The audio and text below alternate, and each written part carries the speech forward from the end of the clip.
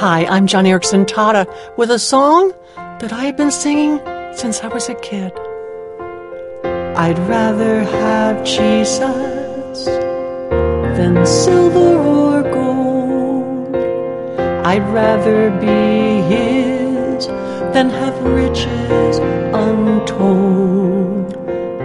I'd rather have Jesus than houses or lands.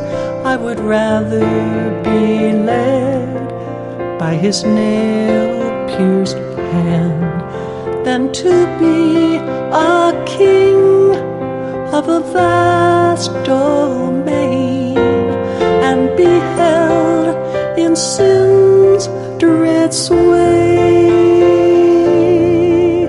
I'd rather have Jesus than anything this world affords today. You know, the other night when I was lying in bed while Ken was in the kitchen cleaning up, it was still early. I was just enjoying the evening, listening to my favorites playlist, spending time talking to Jesus, and lying there, relaxing. I was suddenly overwhelmed by this most wonderful feeling of love for the Lord Jesus. Like my heart was just filled to overflowing with affection and thanksgiving. And so, lying there, looking face up at the ceiling, I just started blessing the Lord, thanking him for all sorts of things. My health, my husband, my work, friends, family. And then, near tears, I choked out, "Oh, Lord Jesus, I love you. You are so giving and kind and merciful," I said, smiling at the ceiling. And I added, "Jesus, I really do love you." And right then, just at that instant, right in the middle of this euphoria in my heart for the Lord, a thought came into my head out of nowhere. "Oh, but don't be saying you love Jesus too much, Johnny. He might ask something more of you. He might make your pain worse."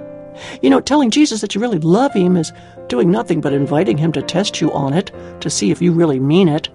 So don't let on how much you love Jesus. It's too much of a risk, Johnny. Just keep it quiet. Keep it to yourself.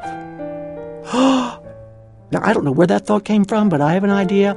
It was from the evil one. And if Satan did not plant that thought in my head, then it must have come from my flesh.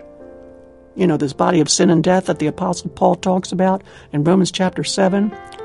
I don't know about you, but my flesh is constantly whining. It's whining about its own comforts, not wanting to rock the boat.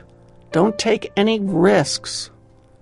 So right then and there, as I was looking up at the ceiling,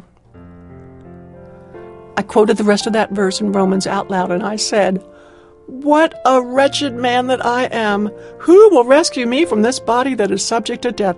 Thanks be to God, who delivers me through Jesus Christ our Lord." And I meant it. With all my heart, I meant holding on to that sword of the Spirit and using the word of God to slay my enemy, the devil, and also to put to death this body of sin and death with all of its whining, complaining, not wanting to rock the boat or take risks. And you know, I mean it just as much in singing this song a moment ago. I really would rather have Jesus, and I hope you feel the same. Hey, friend, at Johnny and Friends, we'd like to pray for you, so share with us your thoughts and your prayer needs at johnnyandfriends.org.